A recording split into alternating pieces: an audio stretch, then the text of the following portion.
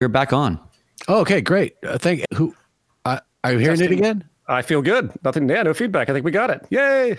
Good. Okay, nobody say anything. Yeah. Okay, now don't talk and ruin it. Awesome. Talking will jinx it. All right, that was a healthy start. Yeah. We got any awkwardness out of the way there. In art and in fighting, Brian, it's not getting knocked down; it's getting back up. That's what we're interested in here at the Art Fight Podcast. There you go. There you go. Yeah. So, Joe, you were saying when you were bringing us in. I was just saying it's a good day to talk with an old friend, and then I handed it to you to introduce your old friend to everybody who doesn't know him. We've got a bunch of people listening right now. I'm sure some of them are here because of our guest this week. Yeah, so happy to introduce to those who don't know and then to greet many that do. Peter Joseph. PJ, what is up, man? Hey, Brian. Good to see you there.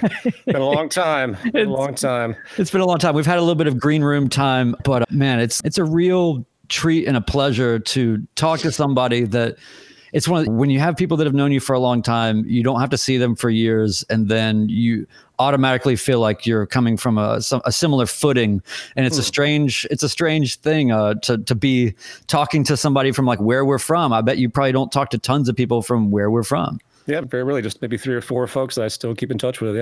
Yeah, and perhaps this podcast will just remind you why you try to like keep that a little separate. No, but we all come from the same place, and then the trajectory spread. And your work in the arts, I always thought was very impressive. You were never a trained drummer, as I was, because I'm official trained drummer. You know? I'm elevated. But, I was always impressed by your spooky talents, as I call it, Brian, whether it was photography or video or your drum set playing. And the musical interest, I think we both share very in-depthly. In fact, that's where the beginning of all my artistic sensibilities come from. So I appreciate that, man. And I think that's actually a cool sort of launch point into sort of creative process, which obviously we talk a lot here, and creative pleasure and pain. But so for instance, there's a guy, Cliff. We'll call him Cliff. But there was a Cliff in our hometown who was a fantastic drummer. When I started playing, he had said he was dating a friend of mine and a friend of ours, and was like, you should take lessons. Oh, okay, fine.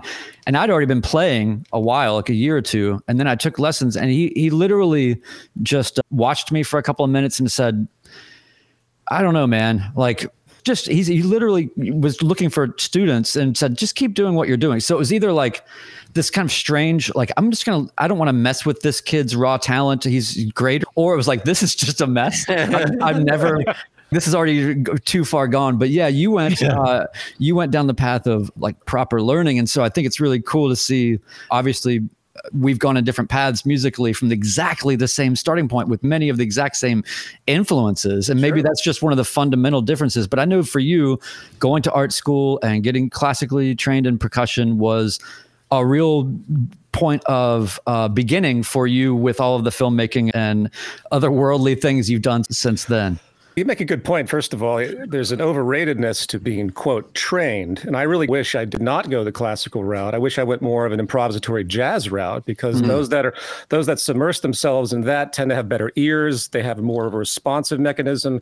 Classical music is very intellectual, meaning you study it from a kind of ex post facto. Let's analyze this piece of music. And then jazz, of course, is all from ear. It's more of a sensory-based process. And there's more fusion than there was back then. But I think it's actually very positive as a kind of guidance to let people literally flourish on their own, as opposed to being rigidly boxed in and put down this regimented role. I mean, all education on a certain level is a kind of indoctrination, right? Obviously, you learn and you want to develop and you induce and you have inference and all that, but really you're boxed into a certain kind of sensibility by the conditioning that you experience. So one side of me is very grateful. I mean, I was able to go to that art school from the age of 13, which was shocking. If I hadn't have done that, I'm sure I would have gone the route of my brother and been kicked out of all the high schools like everybody else that I knew that was in public school. So I was very fortunate. And then I went to New York for the university there, the conservatory there, that I dropped out. I had enough of the scene as far as that. But I will say that as far as all the other artistic things I do, I always come back to the musical foundation, because that's where the phrasing is. That's where the structural relationships that I identify with are particularly in the contemporary classical genre, like from Stockhausen to Xenakis to Ferneyhall to all these more experimental avant-garde folks. And that is when we eventually talk about by Film and Reflections, if you really look at that film, it's actually rooted in this avant-garde displacement of the vocabulary that is traditional to film, but gets turned upside down purposefully and satirically, and it deviates in ways that are purposefully annoying. It's improvisatory. So a lot of that musical upsetness that happened in the mid-20th century with those contemporary composers, where they freed the dissonance, Schoenberg, it's all about breaking the molds of the patterns that unfortunately, and fortunately, but I think to a large extent, is unfortunate because it's all recipe. When you listen to pop music, when you look at films, you look at shows, there's so much recipe, and there's nothing new in any of that. And it's like that old Arthur C. Clarke quote where he says, if anything comes out that you've created that's instantly received, then it's nothing new. There's nothing challenging about it. The blockbusters that we see routinely come through, whether it's music or film, they're generally speaking, there are exceptions. It's nothing new. And that's my MO when it comes to artistic creation, aside from the social consciousness stuff. So I'm always just looking for new ways to break through and do something different. So cool. Joe, do you have something? Because I had a quick thought. No, I was waiting with anxious thoughts to hear your next word, Brian. Yes, thank you.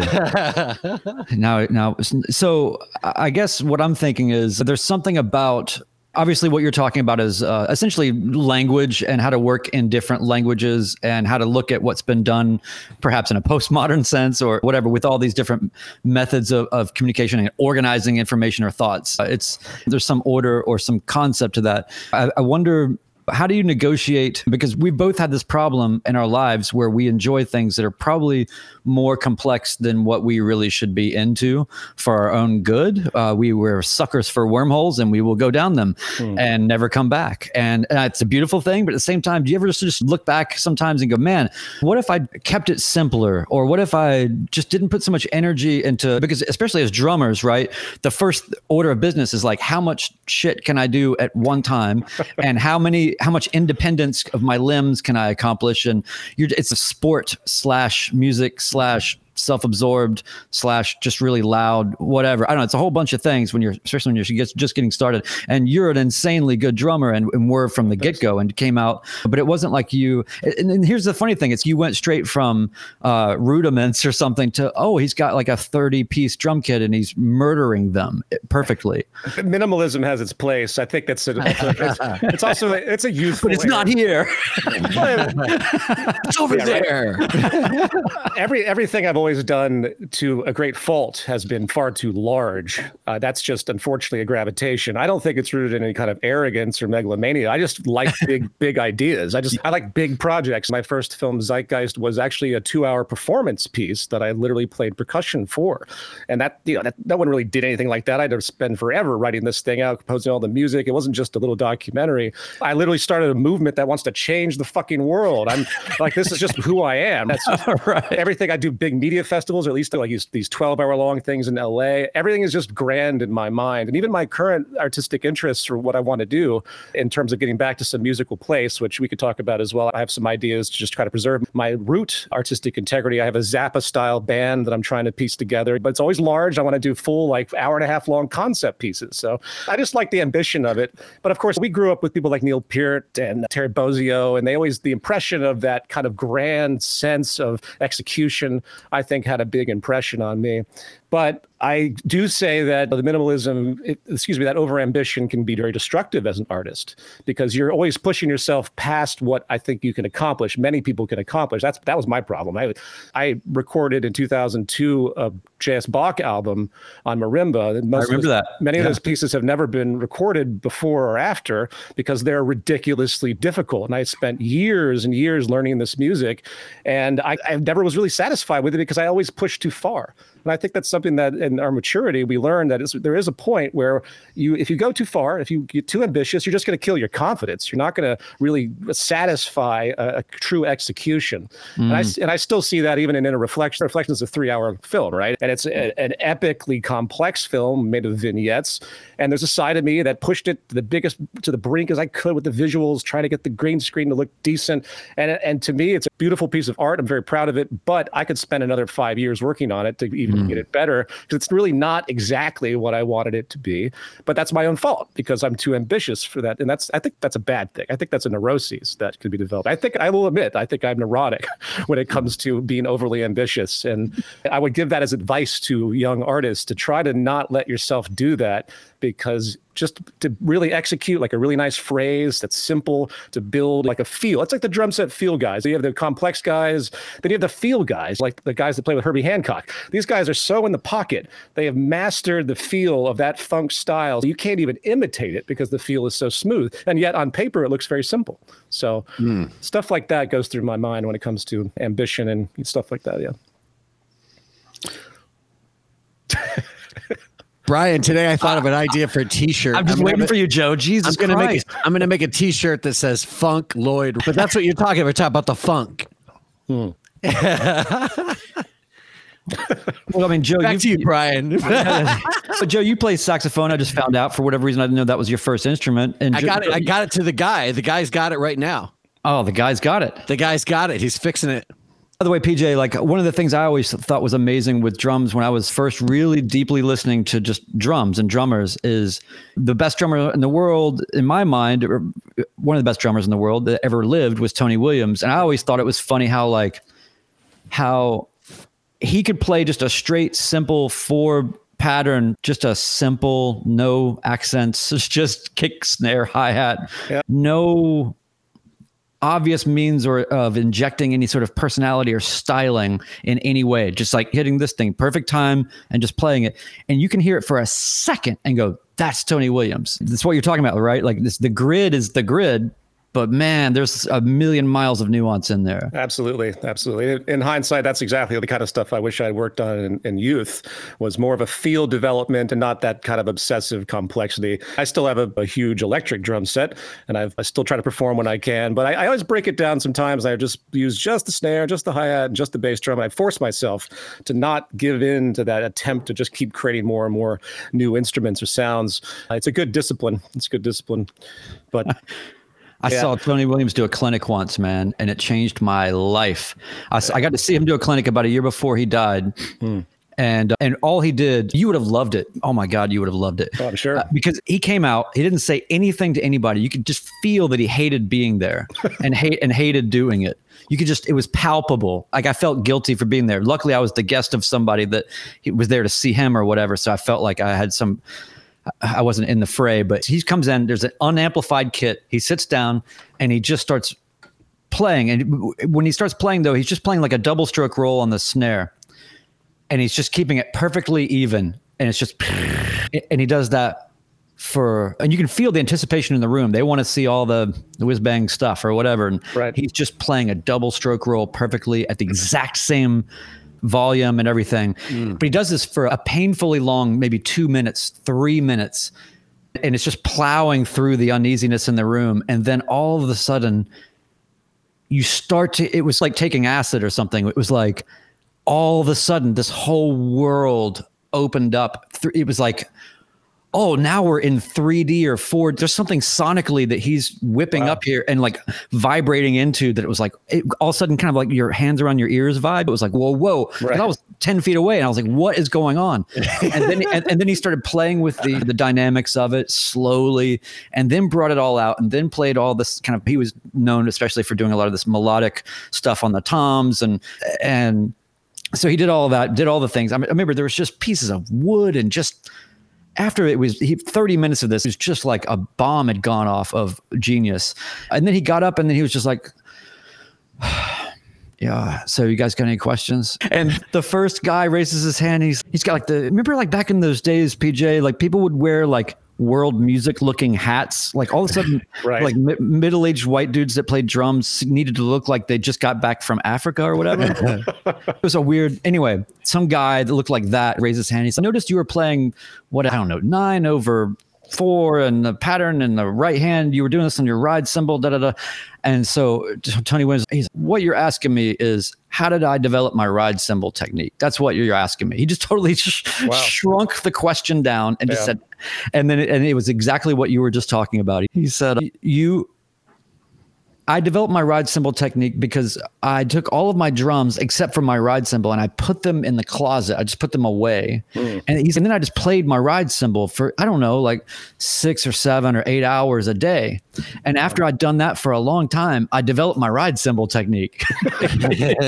How complicated. I know. And just one, I know this is a long story, but one quick more thing is that the other best, and this is like great advice for any artist, I think, in any field, but the other way he would reframe people's questions is he would say, really look, it's just about getting the gig. You're asking all these questions. You want to play drums, right? You got to get a gig so you can play drums. So I'm just going to tell you how to get the gig. And he goes, so say you're playing with a rock band. You want to play with this rock band. He's like, play in a rock style and make the band just, sound real good and you'll get the gig. He's like, say you want to play in a jazz band, just play like in a jazz style. Like it was. Well, that's the thing about great artists is they really, if you put them on the spot, they can't explain themselves because it comes from a different place. It's so ingrained, all the work that they've done throughout the years. There's a guy named Steve Schick he's out in California and New York, but when I was studying in Manhattan, he was one of these big contemporary guys. And this guy's technical capacity was off the chart on a level that's different from, say, a drum set capacity, even though exceeding it. He could play polymetric, polyrhythmic overlays from composers that literally would punch in complex equations into computers and produce these rhythmic structures that were called tuplet nesting. So if you have a 5/7, imagine that in the same space of time for the audience of 5 equidistant notes against 7 equidistant notes. And then inside those, you have tuplets. So as you have like the first 2 notes of the 5, there's a triplet between the 2 5s. And absolutely insane mathematical stuff. And this guy not only could learn this stuff, he played it all from memory. He like had a switch. He could just turn a switch on his body and play these outrageous, like he'd do 3-night performances. And I'd always ask him every time, like, how do you play all of this ridiculous music that most people can't learn in their lifetime? How do you learn it and execute it all from memory? And I always asked him that, and he always got mad at me because he could never explain himself because it's just what he could do. There's no way you can't teach that. And that goes to show the difference of talent. And that's another important point for artists to learn is you have to home in on what your talents prevail. Like you can't sit there and pine, especially as you age, over things you can't do. I might not have the fastest flam paradiddles, but I don't sit there and pine over it because there's lots of other things that I think I can do. And as you age, I think it's very important to mature that way. So I don't sit there and torture myself these days with technical limitations. I try to look at what I'm good at and build and develop that. And I think that's an important part too, because you're just not going to be like somebody else. That's another great failure. Everyone wants to try and improve to an extent where they exceed some concept of somebody else. The competitive element in music, I think it can be inspiring, but it also can be artistically draining because you're not really discovering who you are. The best drummer is probably my favorite drummer at the moment is Vinnie Colaiuta. And when you, just like Tony Williams, when he plays, you know who he is. Like you know exactly what his expression is. There's nothing you can read into some of it and say his influences might have been this and that, but it's just who he is. And that's what I respect more than anything else. That's a great failure, I think, of the classical genre particularly, is because it does have a fundamental kind of competitive thing. If you want to get a job in an orchestra, you have to learn these pieces of orchestral pieces like Porgy and Bess on a xylophone, and you have to sit there and learn them absolutely perfectly, and then hope that you play it in such an execution that conforms to the orchestra that you get the job. That's what I did not want to do. I had no interest in being a cog in a classical wheel. You got to play in an orchestral style if you want to get the gig. How simple. It's interesting what you're talking about, though. A lot of the things that you're saying about like self-expression and like leading with your strongest sort of weapons or whatever. This is all like right out of Bruce Lee's philosophy and his actual martial arts system that he built. I love Bruce Lee. Yeah. And see, that's why we do this weird niche podcast, because it actually exists. and we've just found all the weirdos who want to hang out there with us for a minute. When we just had a comment from somebody named William Fitzgibbons, who was talking about life asking someone, it's like asking someone, what's the process for putting your shoes on? They'd have to stop and think about it. And that reminded me, thinking about this idea of developing a personal style, maybe just with bits and pieces of education and knowledge versus versus being schooled. But another part of being schooled is the teaching part of it. And what William's bringing up here reminds me of how many artists we've had on the show and coaches as well who've come on the show and have talked about how much they've learned by the process of teaching other people. And it's exactly what he's referring to, where somebody who's been painting since they were a little kid, maybe now all of a sudden they're teaching at a university or doing a workshop or something. And suddenly they've got to be able to stop and break down what the fuck they're doing. And they've never done that before. You know what I mean? Yeah. And so it puts them in the same position of having to explain themselves to themselves so they can explain it to someone else. Yeah. Yeah. The over intellectualization is, I think, more of a detriment than anything else. It goes like, if you're a dancer, for example, you're not thinking when you're executing. In fact, if you're a musician, ultimately, you're not thinking when you're executing. It comes of a kind of trust, of a kind of feel. And that's, again, why like John Coltrane and the great jazz guys, they're not only physically able to have this intuition that their actual musicality comes from a place. I think it's, if you know what you're going to do, it's not going to be new. So there's the fact that the jazz guys in the avant-garde particularly were able to create a space where they're able to not only play without thinking, but actually create without thinking, I thought was more in critical advents of contemporary artistic development in music. Because if, you know, for me these days, I try to break away from everything that I've been taught. Like when I think about approaching a piece of music, if I'm writing something, I don't want to think about it in terms of the classical structure or notation. I think about it in these kind of wave blobs, if that makes any sense. I think about forms. So I think about like listening to a piece of music, instead of thinking about it as a phrase or this terminology, I think about it just like a phrase, as a layer of something combined with other layers. This sounds very crude, but it works in my mind. But the whole point is to try and not frame my thought process in any kind of traditional way. And so I'm not thinking necessarily tonally. I'm not thinking necessarily in terms of for time. I'm trying to just break all of that. And I sing a lot to myself. I just randomly try to. There's a book written by a guy, you guys might like this actually, because it relates to a lot of physical things, could even relate to martial arts. It's Effortless Mastery. And I can't remember the guy's name right now, but anyone can find this book. It's very minimalistic, a little woo-woo at times, but he did one thing in the book that I thought was brilliant. He's a pianist, by the way. And he said that when he was in college, he got so stressed out he was at Juilliard, and he got so stressed out by not being good enough that he literally couldn't play anymore. Like it paralyzed him. He felt so inferior and so stressed. And he said he listened to music and he couldn't even appreciate it because he kept thinking about their technique and how much better they were than him and all of that. So what he does, the first thing he does when he goes up to his instrument is he hits the most random combination he possibly can. That's really hard. That's really hard to do. I challenge anybody that plays an instrument to go up to it, and it could be as free as possible and rapidly strike as many notes as you possibly can on a marimba, on a drum set, because your brain wants to put it into a box. Your brain's always going to want to find something it's familiar with. And I do that every time now. I just try to hit anything random without any consciousness, nothing. And it's very therapeutic, and I recommend that to people. Same for like painters. I think anyone that has any art form, you're painting, just fucking do anything random. Just see if you can force yourself into that complete freedom. Yeah. And I think it's very therapeutic. What I love about that too is it's a real good shortcut to what is natively physically most apt to come out of you, right? Like the way your height or your arm strength or any other physical things or whatever. There's some way to get right to the truth of what your sort of framework is that you're operating in by just being free in it. A lot of times people go for lofty constructs and then try to train themselves and modulate themselves in all these ways to be able to execute or whatever. But if you just cut to the shit and just do what is the most visceral and intensive and randomized perhaps thing that you can just do, then you're already in your wheelhouse of, without shortchanging yourself, still striving for something and trying to eventually organize it or whatever. And well, one quick little sort of page turn. Oh, and by the way, just to punctuate my stupid story from earlier, my hilarious Tony Williams story. after PJ, you'll love this. So I had this CD at the time. It's called Arcana. It's a CD it's Tony Williams, Derek Bailey, and Bill Laswell as a trio recorded in Greenpoint back in the day. And to me, it's like one of the most landmark records that I've ever owned or had, or it's just a beautiful masterpiece, mostly improvisational and certainly nothing like what Tony Williams would normally be doing. But anyway, I was there. I never ever asked for autographs. I've only asked for autographs twice in my life, and this was one of them.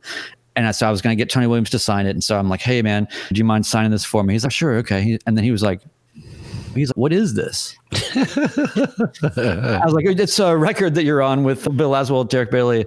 He's like, really? He's like, oh, all right. And he signed it. Just, I'll take your word for it vibe. This, like, it wasn't like the cover wasn't, it was some imagery. It wasn't names or whatever. And so he was just, okay. Photograph. It was almost to the point where he was like, this dude thinks that I played on this record. It's probably some other Tony Williams. I don't know. He was that disconnected from it. But that really struck me at the time too, because it was like, we're so consumed with our projects and like Joe, you're putting out music all the time and you just put out stuff and I just put out stuff. You're concerned about titling or sequence or production or packaging in some way. You're concerned about like how that stuff is echoed through because you don't, you feel close to it. It doesn't mean you're like obsessing over it or whining about it or anything. It just means like you're thinking about it. You just put something out. Right. You know Yeah. It's strange to just be so just prolific and just a meteor going forward in space at such a high creative intensity that you actually shed all of that shit. Right. Yeah. Yeah. And you're like, oh, I did that. Okay, cool. I don't even remember. Well, that's the genre at that time, particularly. The discography is outrageous when it comes to someone like Tony Williams. It wouldn't surprise me that he completely forgot. I mean, didn't Miles Davis force out like 9 albums in 2 years or something to get out of one of his contracts? Just he wanted to go to Columbia. Like, it's just it's interesting as a genre point how incredible that period of time was with those players. Mm-hmm. Another thing, before I forget, one of my biggest influences, which I think carries consiliently, so to speak, meaning the lumping together of things, how you can derive knowledge from one thing and apply it to something else. I think the science and the arts do that very extensively. Is work by Iannis Xenakis. I don't know if either one of you are familiar with this composer. Xenakis was really famous in the percussion community when I was growing up in school, because he was one of the first to really compose for percussion, because most percussion composition at that time was modern, because no one thought percussion was really an instrument, an array where you approach as a solo instrument or as an ensemble instrument. You never had. In the classical world, the percussionist just sat there hitting the triangle every 45 minutes. And there was no concept. So like marimba, solo marimba, that didn't happen in terms of the westernization of it until probably the 1970s. So it's a very modern, in other words. And Xenakis was right there, and he composed some very influential percussion music. But he did so from the standpoint of a mathematician and architect. And he wrote his thesis called Arts, Science, Alloys, which was a very simple book, actually, people can find. I recommend any artist read it. It's him being interviewed by Oliver Messiaen and all these huge composers of the New York tradition, drilling him on his style, which was applying mathematics and architecture to music, and not just figuratively, where you're just like thinking, oh, this is architectural in its sound. He literally composed differential equations, and he'd orchestrated all of this insane kind of visual representation. He literally built the first computer that converted visual design into sound in the 1950s. I did a little talk on this guy a couple of years back at a media festival I held called just that, Art, Science, Alloys, if anyone wants to check it out. It's on YouTube for free. But that idea of bridging of the arts and the sciences, or any kind of seemingly secondary notion to influence or to in fact create art in another area, consilience, is really important, because it opens up doors that you could never expect. So with Xenakis' music, I mean, he was the anti-musician. Everyone hated this idea. He's going to compose calculations and turn it into music. That's not musical. But yet what he actually output and his theories behind it were incredible. Like the oral nature was so consistent, and he has such a unique style in the way he approached it. All of his music, it truly stood the test of time. And now he's actually very much regarded and respected as an actual composer, which he wasn't in the past. So that's really important to me, because as I said earlier, if you know what you're going to do, then you're just going to keep doing the same thing. I mean, that very fact that you can combine all these other aesthetic concepts, for example, in Xenakis' world, even though he used stochastic equations, meaning these sort of random generation equations, things that like fractal generation equations, stuff like that, he had a theory behind it, because he lost his eye in war after a shell went off when he was in a cafe during, I believe, the First World War. No, I'm sorry, it was a war in the East, in the Soviet East. I'm sorry, I can't remember the exact war it was, but it wasn't the World War.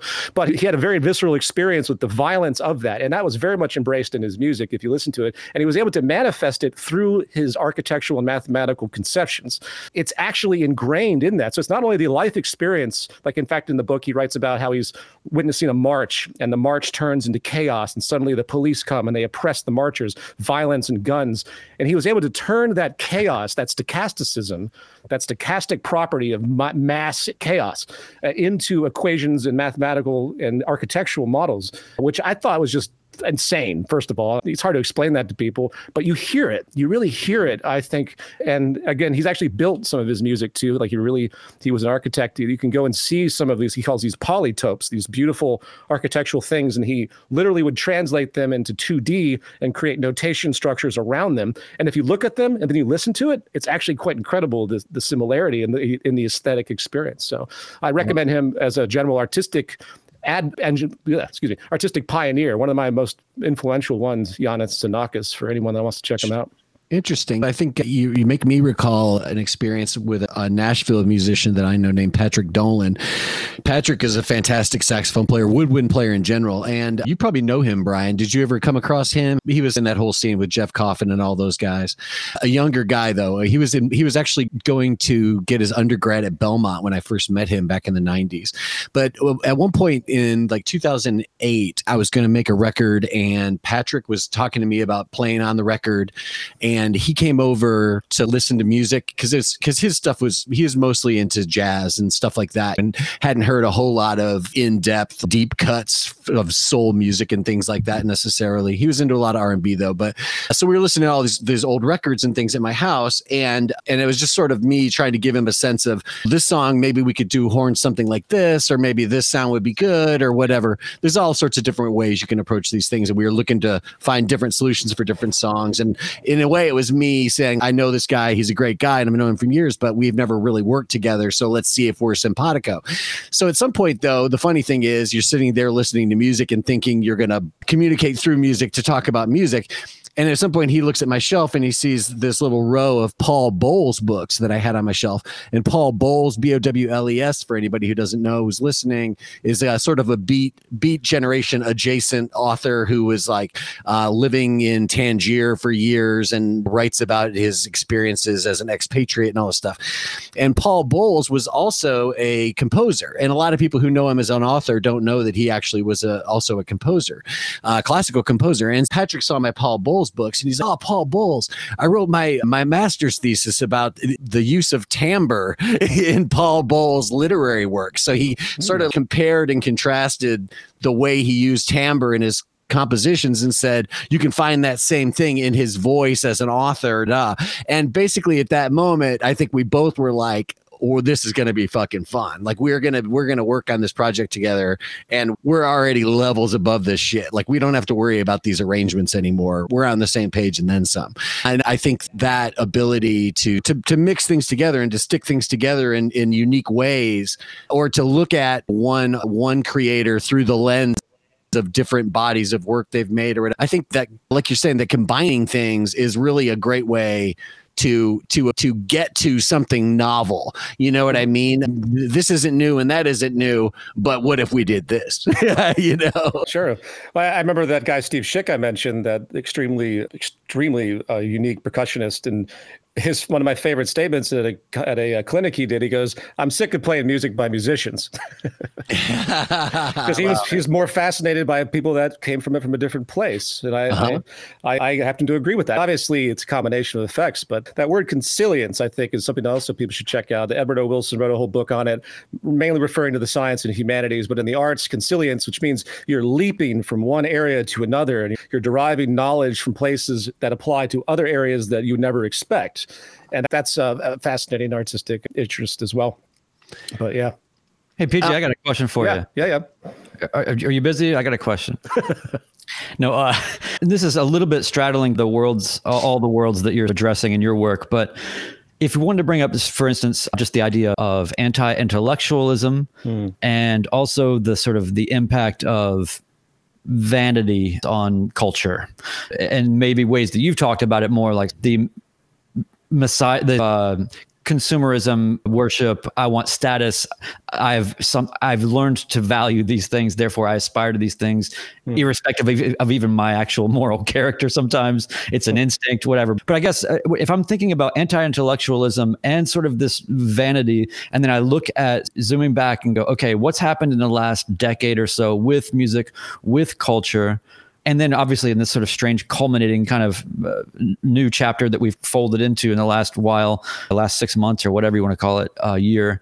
I guess I'm just curious from like a creative music perspective, Do you find yourself looking around and saying, I see the culture right now is showing me all of these sort of outputs and signals that there's some threshold is being overshot here, or even just Instagram culture and influencer culture, and then the way that records are made now, and nobody even does a concept record anymore, or all of those kind of, we've had these kind of conversations a million times, and it's an obvious conversation, but I feel like you're going to have a unique point of view or a way to stitch together the for lack of a better term, the zeitgeist, right? Like in a literal sense, of what's going on right now in your view, and then if you can articulate maybe how these things run together, maybe systemically or structurally, as you talk about. And then on the flip side of that sort of prism, I'm interested in how you as an independent human, independent of zeitgeist and inner reflections and all of the things that you've done or are doing, as just an artist, a point of turn away, like solitude. This is mine. This is not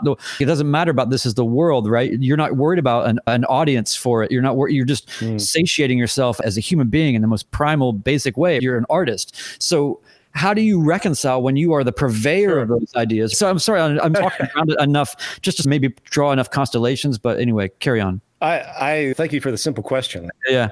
I think there's three layers to it. You have, first of all, the unfortunate commercial reality where any artist has to produce something that's going to sell if they want to survive based on that. Then you have your personal integrity, right? What you really like, what you really enjoy. And that is fundamentally a narcissistic thing. That's, you like it. That's for your own satisfaction, the execution, the accomplishment. And then there's the purpose in terms of its social relevance, right? So you want to do something that has a positive effect on others. You want to inspire people, or maybe you want to create art that's conceptualized to communicate something important, like I try to do in general, which defines most of the things that I've done, at least over the past 10 years with film and even some musical projects as well. So to me, the worst, though, is the commercialization. That's the commodification of culture has accelerated. We have lost so much more as time has gone on in terms of what we hold sacred because of commercialization, because everything now has to have a dollar sign on it. Music, it generally still has its integrity. You still have bands out there doing it, and they do it honestly, but it's increasingly few and far between, I think. You look, and that's why I still resort back to the 60s, 70s period. There's more heart to that. It wasn't the same idea. And you read these stories about these bands that just got completely ripped off by their record labels because they didn't care. They were happy to get fed and play music, but it's changed. And that, I think, is the greatest cultural decline, is the commercialization and commodification of everything. And I think that's needless to say. Most of us are aware of that. There's numerous examples. Obviously, people are, look at like Instagram, as you commented, people are becoming commodities.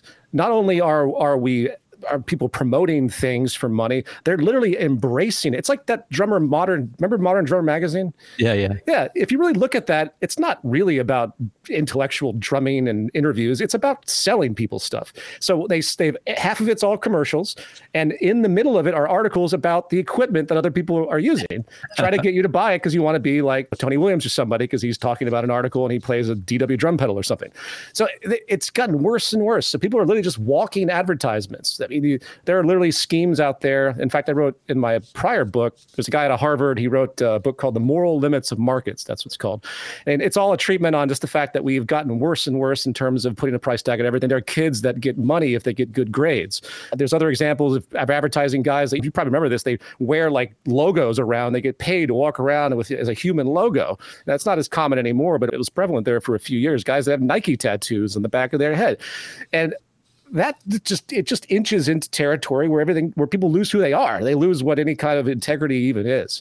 And I think you see it. And that goes back to the formulaic stuff too. I'm not a master filmmaker or a master anything. I'm a generalist overall. In fact, since I don't have time to practice that much anymore, I consider music to be more of a generalist issue as well. And I don't mind that. Excuse me, I just lost my train of thought. Yes, so I'm not trying, in other words, to be like the best at anything. I just want to find a way to use my art to convince people of something in a positive way. And I do that walking those lines that you just spoke of. I don't think Inner Reflections, for example, is going to be very commercially viable. I think I'm going to recover maybe over a number of years. And I'm definitely rethinking how I'm doing the next one. And I'm going to make some simpler documentaries in the meantime that are going to be more viable, more traditional, to fit that recipe that more people will appreciate, because they have to. I don't want to be waiting tables somewhere. I'm a little too old for that. So I hope that answers your question. As far as the vanity thing, that feeds right into the consumerism culture. That's, again, look at Instagram, what it's become as that core example, just living advertisements. That's what they become. That's, people are becoming iconic into themselves because of the superficiality of it, and it spreads like a disease and a virus. And I could talk at length about that. So, and I'll say one more final thing on that. It's people say, well, that's just a human nature thing. Well, it's not. We commodified life around the Industrial Revolution, as I write in my book. You had to create a consumption society in order to keep the money moving, because surplus was slowly being generated after the Industrial Revolution when mechanization was applied. So you have this huge mass move in Western society, particularly in America, where the National Federation of Industries and about 4 other organizations, they got together and they produced all this new commercial stuff, like TV shows that were all about buying something. I'm sorry, I don't remember the names of some of these, but it's in my book. And they had to foster the interest to manifest people to be infinite consumers, because that's what we've become, because that's what the system requires. We have become agents of a social system that requires everyone to buy and consume. So we are literally embracing that value system disorder. And you see it, the keeping up with the Joneses. I was one of the last, I use this example, I was one of the last to get a cell phone. The only reason I got a cell phone eventually was because I had to be able to engage others that had it in the same degree. It's just like now the Apple comes out with a new phone that has a special camera. Oh, the camera's great. And there's gonna be little kids that have their older iPhone. They're like, oh, my camera, my photos don't look as good as my friends, and they're going to literally be motivated to buy the stupid fucking phone just because they want to get the better camera. Yeah. So this is the sickness and the disease of their consumer culture, and it's destroying the planet, and it's destroying human psychology.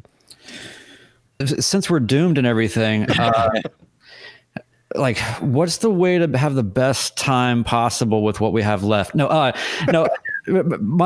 I have so many thoughts and so many things I want to echo or push back to you. But basically, I think that the thing that keeps coming back to me is when you're looking at to endeavor to create something, you inevitably have to think, or you should, you don't really have to either, but you want to think about where it's going or why you're doing it on some level, unless you're just one of those sort of Coltrane figures where you're just a divine energy that's just passing through. But for the rest of us mortals, it's when I think about us coming from the same town, the same culture, the same everything. I spent a lot of my young years in your house hanging out. We were all around the same kind of things. And again, you went to this sort of path, and maybe I went this path, and other people went different paths. But for you, it's you're taking on the fate of the world, right? As an occupation, you are taking on trying to plant enough seeds to grow, to manifest, or at least provide some sort of option for parallel sort of interstitial to get us to the next thing or whatever it is. You're really thinking about actually the planet and the structures that are here, and you're thinking about the totality of everything as we know it. Whereas in my work, I'm just like, I want to make someone feel wistful. and that's really it. But I do have one point about that, just to add on to it, is just to say that they're the same thing. And I see it as the same thing. Your path is perhaps a little bit more, you could probably have to read more books and whatnot. But in my case, I feel like if you can do anything to fuel the things in humanity that are what create empathy or generate emotion or feeling or the value of recollection or memory or nostalgia or whatever, you're at least in some small way probing the broader energy that we're all in or whatever, and making people think or giving people pause or whatever. And all of those things are really direct contributions to what are the things that are necessary to bring about a lot of the changes that you talk about that are Herculean to approach, much less understand. People think that this kind of work and focus comes from a place of altruism. It doesn't actually. It comes from a place of contempt. I'm embarrassed by this society. I'm embarrassed that I have to tolerate what is happening. I am empathic. You walk down the street, when I see a homeless, there's literally these homeless villages now in Los Angeles. There's a name for them. They're horrific. They're like these little towns now. They're not like individual tents. They're these like whole little cities that are being developed under bridges. And I'm sympathetic to these people. Obviously, I don't want them to be there, but on a deeper level, it just pisses me off. Yeah. This is what our society is created. This is how absolutely immature and irresponsible our system is. And of course, it's going to get much worse. There's no positive trajectory whatsoever. There's only one positive trajectory, and that is what's called the more with less ephemeralization phenomenon, which simply means that through science and technology, we've been able to do more and more with less and less resources and energy. Just like your cell phone has a chip more powerful than the biggest supercomputers of 50 years ago that cost millions of dollars, used to, all that stuff, the exponential Moore's law and all that. That is the ultimate economic trend that can actually solve problems, that can actually get us out of all the negative trajectories that we're in, whether it's climate change and beyond. But we're not harnessing them properly because it's all being used for commercial industry. It's all about business, and the business as usual phenomenon is the grinding mechanism that is going to destroy civilization, as far as I'm concerned. I believe it's important.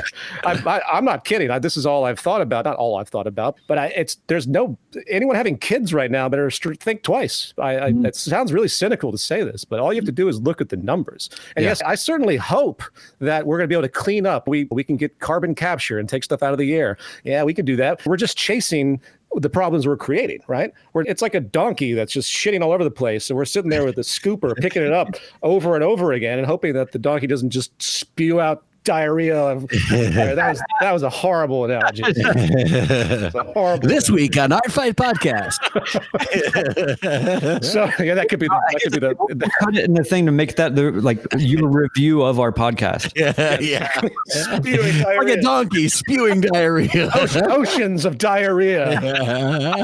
So anyway, I feel compelled to do it just as a human being. I don't necessarily think things are going to change, but I see that there is a route to do. There is, if you were to put this into a computer and mathematically, probabilistically try to calculate the current trajectories and the characteristics therein, it would come out laughing at you, saying there's no way you people are going to turn this around based on what's actually happening, based on the actual attempts at problem resolution, which is why you have to have a very radical move at some point. And again, the probabilities aren't for that either. Everyone lives paycheck to paycheck mostly. They think in a short-term way. They want to have their little worlds, and they just don't have the time ultimately because they're trapped in debt and they have to take care of their families and beyond and continue their professions. They don't have time to consider what the next 15, 20 years might turn out to be. It's just... they're locked in, and that's probably the most detrimental trend of what we've done to civilization. But no one has the time. It's a convenience to be an activist. I always say that. It's a luxury to have the time to think about this kind of stuff because no one has the time to do it. And when they do, they go for the most lowest hanging fruit satisfaction. They pile into a free speech zone and they yell at buildings and hold up signs. It doesn't do a goddamn thing. Maybe in the 60s and 70s, had a little bit more of an impression. Now it's just catharsis. Look at like Rage Against the Machine. Okay, great. There's a great band. They rock, and they had a social purpose. But really, it's just a catharsis. They're not actually communicating educational things that will progress the world. They're letting people get angry at it. And I really think actually Rage Against the Machine, other bands that do that, and I like the band obviously, but what they're really doing socially is actually counterproductive. They're not actually achieving anything that's going to progress society. They're just giving an outlet for people to express themselves without any kind of creative, analytical process. There's no guiding method. Anyway, I'll stop that rant, but it's very problematic. And so I basically I separate my life and I keep my art. I always joke art is always first to me. That's why Inner Reflections is an in-your-face artistic work. It's like a big middle finger, in fact, to traditional activist works, because I couldn't make that film without it being that way. That doesn't mean I think it detracts. I think art has that special ability to sneak behind the ego and to create an ambiguous place where people can realize things. And that's why it's structured the way it is. There's a lot of vignettes, very abstracted scenes. I mean, they all kind of work on their own level. There's about 35 of them. And I think if someone really sits and absorbs it, they are able to achieve a certain sensibility through art and music that we are familiar with that you wouldn't achieve by reading a book. My book was completely academic, by the way, the New Human Rights Movement, and I translated it into this ridiculous 3-hour, completely avant-garde artistic movie, which I thought was fun too. And they go together. So anyone does watch the movie, I do suggest they read the book if they walk away from the movie like, what the hell was that? So, hey, I think, I really, sorry, yeah, please. I was just going to say that I think it's interesting to me that we just spent this whole show talking about ourselves and the people that we like and the influences we found, and all of these people we've mentioned, including those present here on the screen.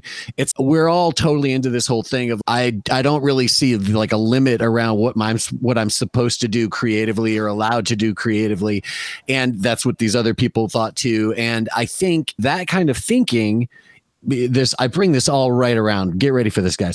So earlier today, looking over some of your work, Peter, I came across some footage of Buckminster Fuller. And Bucky Fuller taught at Black Mountain College in North Carolina. Right. And Black Mountain College in North Carolina was basically like the 2.0 of the Bauhaus movement. And in my estimation, there's so much that has come up in the last 10 years, let's say, where people have rediscovered what was happening there and in Black Mountain College. And to me, when we look at modernism in America, you really had the Bauhaus come to North Carolina, and you had people like, I'm gonna have trouble remembering his name, but you had who was the great abstract painter who went to New York and basically taught the first generation of American, Hans Hofmann. Goes there, basically lights the fuse on what's going to become abstract expressionism, which is going to be like the fucking zenith of this whole thing in terms of the visual art world, and basically sets the tone for the rest of the 20th century in American arts and aesthetics. Now, that said, I think in the 21st century, we are going to realize that what was happening with the new Bauhaus in America, that's what's going to inform the 21st century. And that's what's ultimately going to remake our whole understanding of things in a way that goes way beyond an art movement. And I think the difference in what happened there is that, and the reason why it's been a bit of a slower burn, is because what they were talking about was holistic, and people didn't even understand what the fuck that was. Look at abstract expressionism. Look at how individualized that is. It's all about the glory of the wild painter in terms of like the Jackson Pollock sort of cliche or whatever. Right. Where what they were doing in Black Mountain was just like, there's a total blurring of art, science, technology, everything. It's all, who knows? It could all be anything. Try it. You know what I mean? Yeah, sure.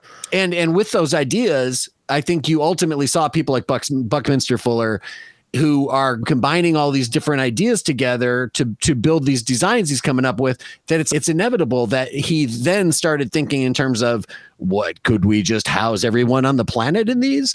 Right. And so I think those aesthetics lead to solutions that automatically take on that nature. Does it make sense? Absolutely. No, I'm glad you brought up Black Mountain. I had forgotten all about that. It's been years.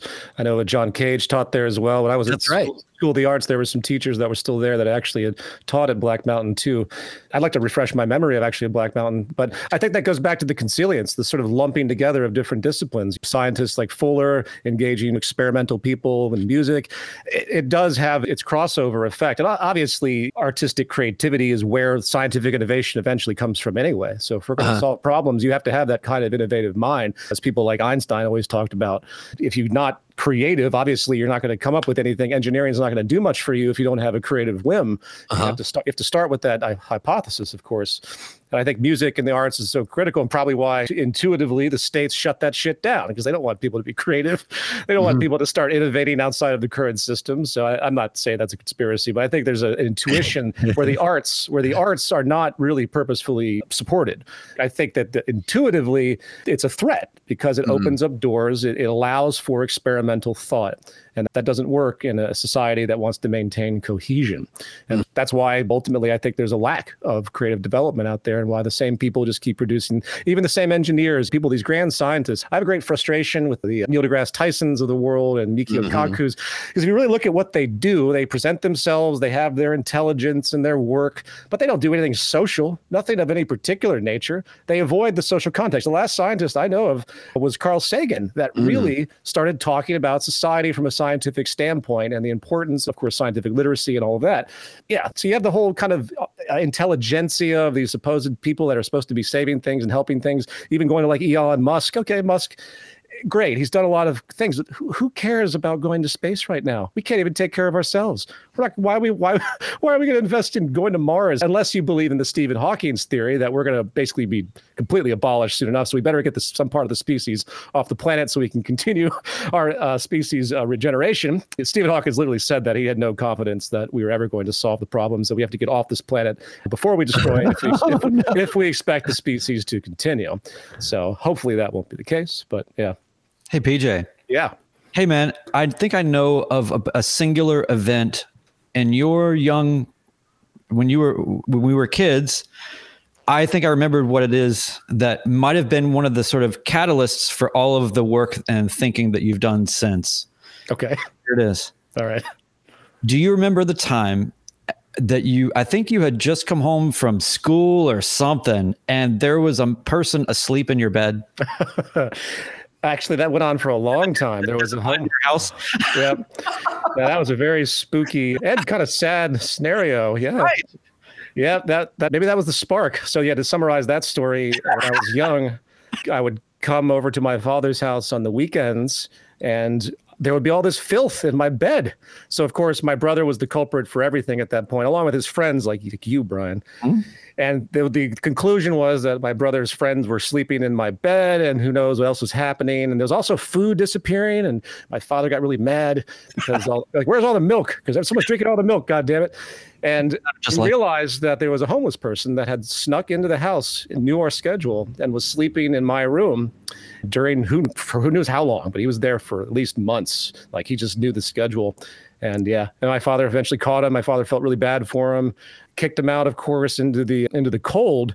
And I'll never forget, my father read in the paper that someone was found, a homeless guy was found dead in the side of the street.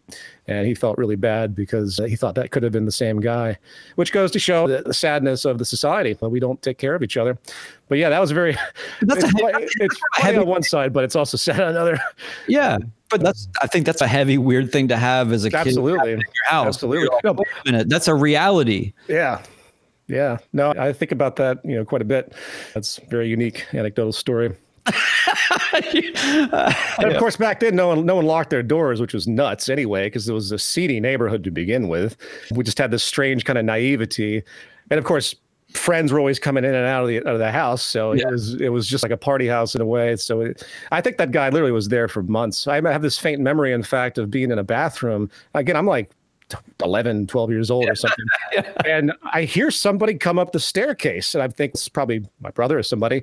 And I realized that there's something awkward about it. And I remember tucking myself away, waiting for more sounds. And I remember hearing him walk into my brother's room and hitting a chair, as I know the sound of this chair, and then no sound. I thought I was hallucinating. I thought it was a ghost. I go into the room. There's no one there. And I think this guy was hiding, in fact, in his closet, which is even more funny because Eric, of course, would come back and blast music at the highest possible level. And this poor bastard probably was in these closets listening to Rush. So yeah. That's back in the day too, like when it was like all we did was just have as many massive, loud stereo speakers as possible in the room. And the one that was in your house was loud enough to be heard for blocks. Oh yeah, it rattled everything. Yeah, that's what you did. You had to have the biggest possible, loudest sound system.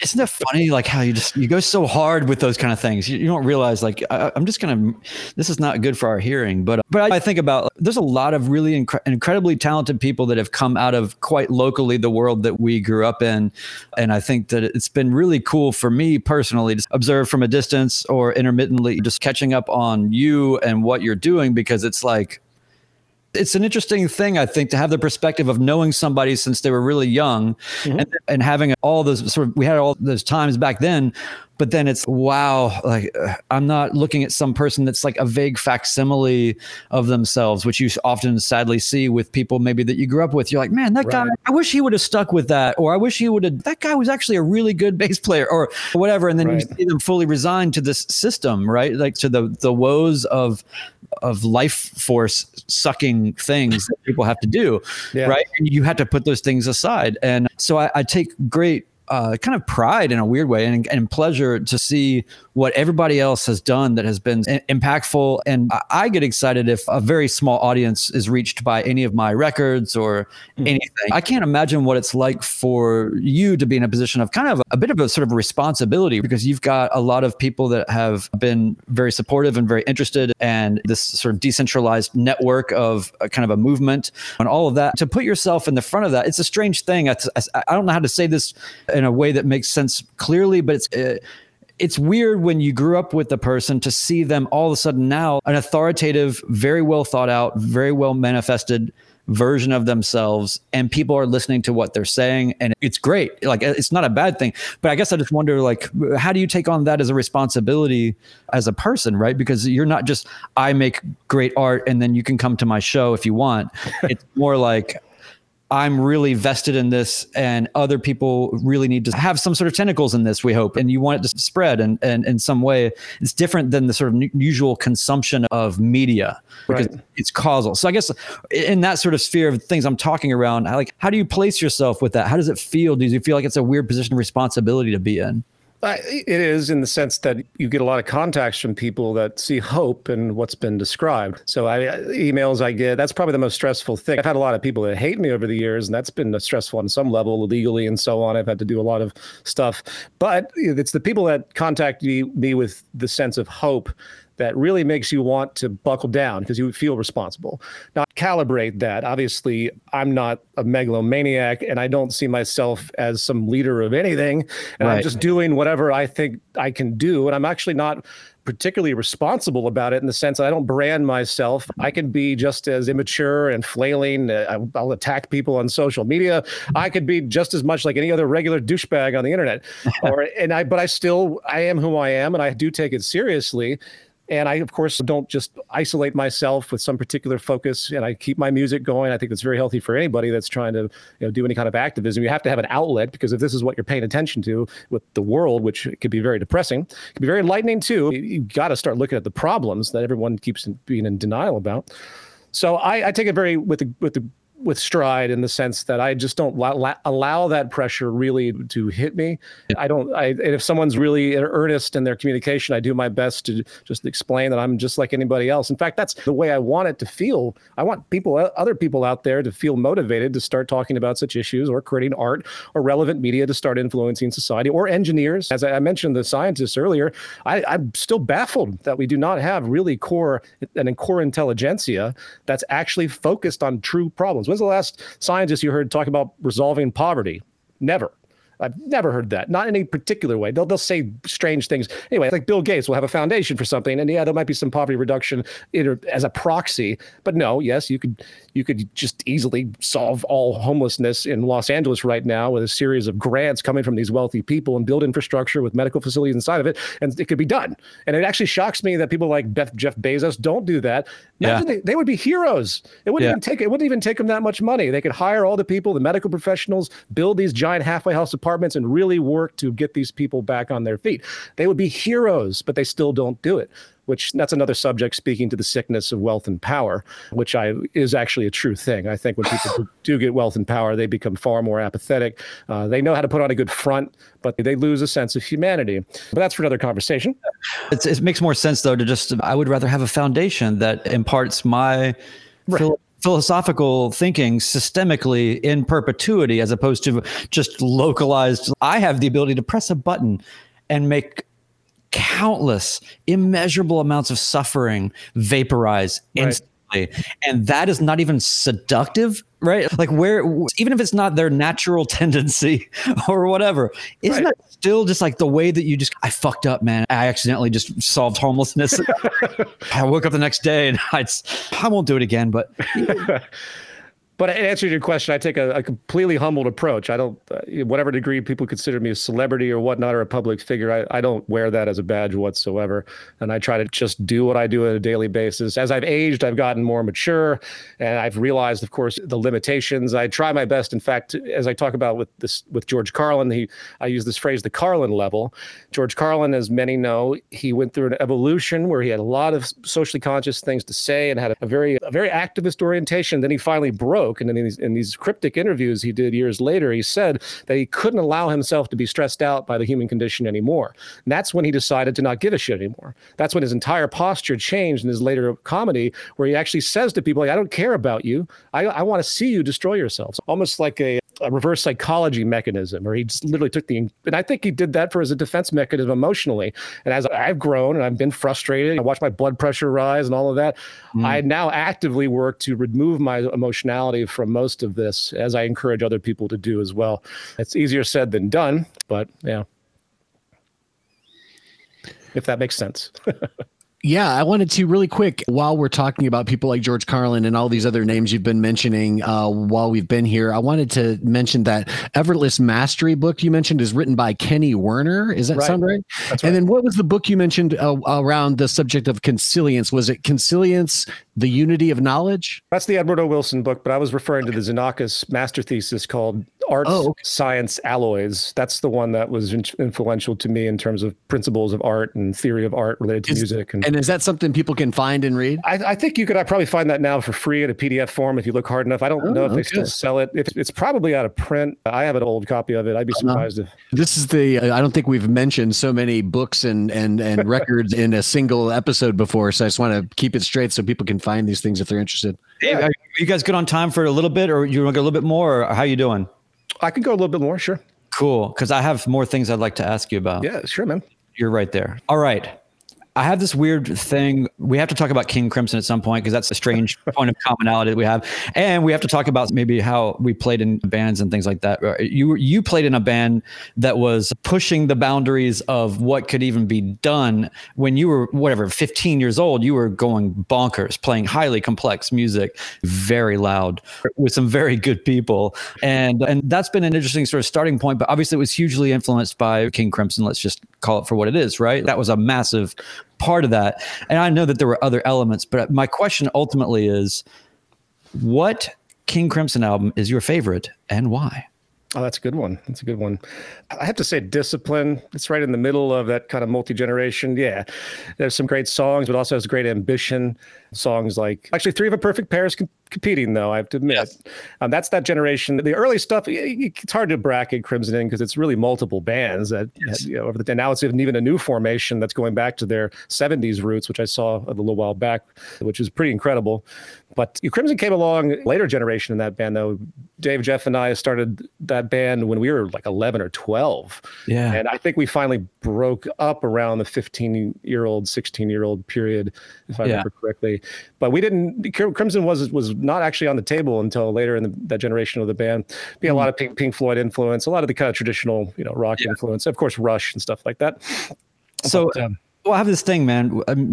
If you said Discipline, and I thought immediately, okay, perfect, because I want to mark that point and then look at the trajectory of a couple other bands and mark what I believe to be the similar point and why I feel like there's a part of every band's trajectory, especially in the sort of prog and whatever world, where I always like the album most that's after whatever their most maybe commercially successful thing was that they're doing a follow-up to, and it's somewhere between striving for continuing their sort of marketability and pleasing the label, but at the same time, it's never going to be what it was. So Discipline, I feel like maybe is not exactly that, but it's the fully formed young adult version or adult version of that band. And I think it's the most, obviously Adrian Belew like elevates things, but I was watching some live stuff from like 82, 83, and I was just like, this is as good as it could have ever been. And obviously I'm a real Belew fan, but then I think about like Rush. Signals is my favorite album. Oh yeah.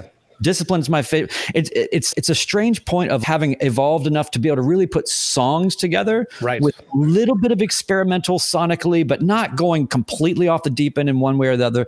And it's confident because it's not trying to dazzle. It's not trying to just lure and confuse. It's just a more confident assertion, I feel like. And there's something about this. And then Pink Floyd, Animals is the same, where it's like, it's a masterpiece. Like a weird middle point. And then maybe Zeppelin would be like Presence, where it's like the strange kind of, they were starting to get advanced, but but John Paul Jones hadn't gone off the rails with synthesizers yet. Right. Or whatever. What is that about? It's just interesting to see. I think people just as far as the ambition stuff, not to interrupt you, I think that after a while, people just want to change. I think that when you get a band that's so locked in, they're in such great harmony in the sense that they work, so the chemistry is so good. At some point, it's inevitable that it starts to break. And I think that's probably why Crimson's multiple generations are so important. It's almost like Robert Fripp knew when the time was up and he had to reconfigure and he had to reconfigure again. That trajectory in terms of music history, I think, is probably one of the more interesting. And going back to the combination of things, like Three of a Perfect Pair, there are songs on there that are actually completely abstracted compositions, but in ways that no one Pryor had ever done. Not like avant-garde, not like free jazz, but like literally like classically conceptualized pieces that are improvisatory, but groundbreaking. No one ever did anything like that. Of course, now you have the whole progressive generation up to like Tool and Meshuggah, and you get to see all this new trajectory that was born out of effectively that Crimson Foundation, which is, I think, it must be really surreal to be Robert Fripp these days to realize how extensive his influence has. And then you have, of course, Frank Zappa too. And I one of the things I loved about Zappa, which was important artistically, is his layer of satire. Here you got a guy that basically decided to pollute, not pollute. His sense of humor to me was always difficult in some cases, but the musicality is so insanely strong, and then he overlays it with this ridiculous satire in so many examples. And I actually drew that influence directly when I did Into Reflections, because I wanted there to be elements of satire. For example, there's a science fiction layer, which gets very absurd, but it's a conversation between two people, and they're having a very serious conversation about two different perspectives of reality, which is prevailing today, as far as I'm concerned, the Malthusian perspective, and then a progressive perspective that says, yes, we can transcend poverty and all of that. But I entrenched it in a completely absurd satire. And I always had Zappa in the back of my mind when I did that. By the way, this year, Crimson's going on tour with the Zappa band. So that's something to look out for. Yeah. All you Zappa and Crimson fans out there. What's going on with the Zappa band? Does that have anything to do with Dweezil, or isn't there some kind of like family rivalry or something happening in the Zappa clan right now? I thought that was I thought that was Dweezil. If it's not, I'm mistaken. Maybe it is. Maybe he's not in it all the time. I'm not sure if he's constantly there. I just heard that I think there was some kind of infighting with the Zappa world, but I don't know what that was. I haven't seen that new documentary about him either. Have you seen that film? I have. Yeah, it's pretty good. It's pretty good. Cool. Yeah, Zappa is just a fascinating artistic character, very full of contradictions, and his whole attitude and the fact that he carried over into the political context is always enjoyable. What a unique, rare mind. It's too bad he died so young. Mm-hmm. Isn't it strange that, like, we had this whole period of the time in the 80s and the 90s with sort of Tipper Gore and all that. We had this period of time where it became almost normal that we would have Dee Snider from Twisted Sister on the floor, or Zappa testify. Like, what happened to that? What the hell was going on back then? It's the dawn of the censorship. Some crazy musician in there being like, let me tell you what's going on. That was the censorship trials. That was when they were trying to put the label on the CD for the lyrics, and everyone fought back, and rightfully. Yeah, that is surreal to look back at those hearings for sure. Well, Zappa was the sane one, though. Zappa was the one that didn't come off like a Dee Snider and with all the glam and the ridiculous appearance. He knew how to posture himself in a highly articulate way. And of course, his criticisms of religion are very good too. Like, anyone can go to YouTube now and see a whole new level of Zappa, because he really had so much more to contribute than just his musical innovation. Yeah. His stuff is really, actually, I never went full Zappa, but I've definitely dabbled in a lot of Zappa, and then I just hadn't for a long time. There is something, I don't know what it is, and I find this curious too, depending on the state of the world and maybe how I'm feeling or whatever's going on where I am. Returning to particular music and having a completely different relationship to it, it's so fascinating to me. It just tells me how subjective it is, not just to the work itself, but all the surrounds and your perception and everything else. Because whatever it is, the Zappa stuff has really been hitting the spot. It's been feeling good. And I think it's like, in the way you talked about earlier, like that kind of catharsis, Rage Against the Machine catharsis. I think that the satire, but the wit and the execution, like, it's qualified to say fuck you in a way, however the hell it wants. In the same way that Carlin, you damn well knew that you had a sense that he knew what he was talking about, because he said it with such certainty and rhythm and cadence and unexpected flow, and it just rang more true. I find that really interesting. Yeah. Carlin always said that the time he got really big was that he finally became completely honest, because he was always trying to fit a mold back in the 50s and 60s, doing Las Vegas clubs and in-house stuff and gimmicky stuff, just like Richard Pryor. In fact, the moment those guys decided to be completely who they were was uniquely when they blew up, which says something. And going back to Zappa, the cool thing about Zappa's existence is he never, ever compromised about anything. He was able to carve out exactly what he wanted to communicate. He never had anyone tell him that he couldn't do it, or he never never had, there's no way in the back of his mind he had a sense of commerciality. There's nothing even closely parallel to what he was doing, but yet he built something and people came after he built it. I think that's another artistic thing. I think people, even if they're not confident and they, for whatever reason, they should simply stick true. I mean, my original Zeitgeist film, people can love it or hate it. It's been a long time. I've moved on from a lot of the stuff that's in that movie and focus on more important things. But that film was musically driven. And I did that film as a very honest piece. I never had any intention to release it. I wasn't planning on releasing that film. In fact, I couldn't. It was made of illegal footage. I just happened to throw it up on Google Video at the time. And what I draw from that, because it went super viral, is that my deliberate honesty, I had no intention to be impressionable. I had no intention to do anything. It was just me and one project. I'm going to do this. I was working. I wanted to do something for myself, musically, multimedia. And I had these themes that I enjoyed. And then it blew up. But that speaks to the innocence and the integrity of being completely and utterly truthful to yourself. And if you're truthful to yourself, other people will sense that and it'll become sympathetic. And then it takes on a life of its own, as we see with people like Zappa and Pryor and other great artists as well. That's really where they come from. So, Joe, how come we never got a Zappa Pryor collaboration? That's the only thing that we didn't get. That would have been nice. That would have been bizarre. I'm sure Zappa would do that if he had the opportunity. Yeah, like a buddy cop movie. We need new kinds of mashups. We need a comedy music mashup. Yeah, that'd be funny. Hey man, so how does it feel when you go back? You shared with me this archive recording of your, I saw you had put that out on social as well, of your early band, teenage band. When you go back and you hear that stuff, irrespective of the technical recording details or whatever, what do you think about it, or what do you feel when you revisit it, when it's you? It's always impressive because we came as young kids from an intuitive place.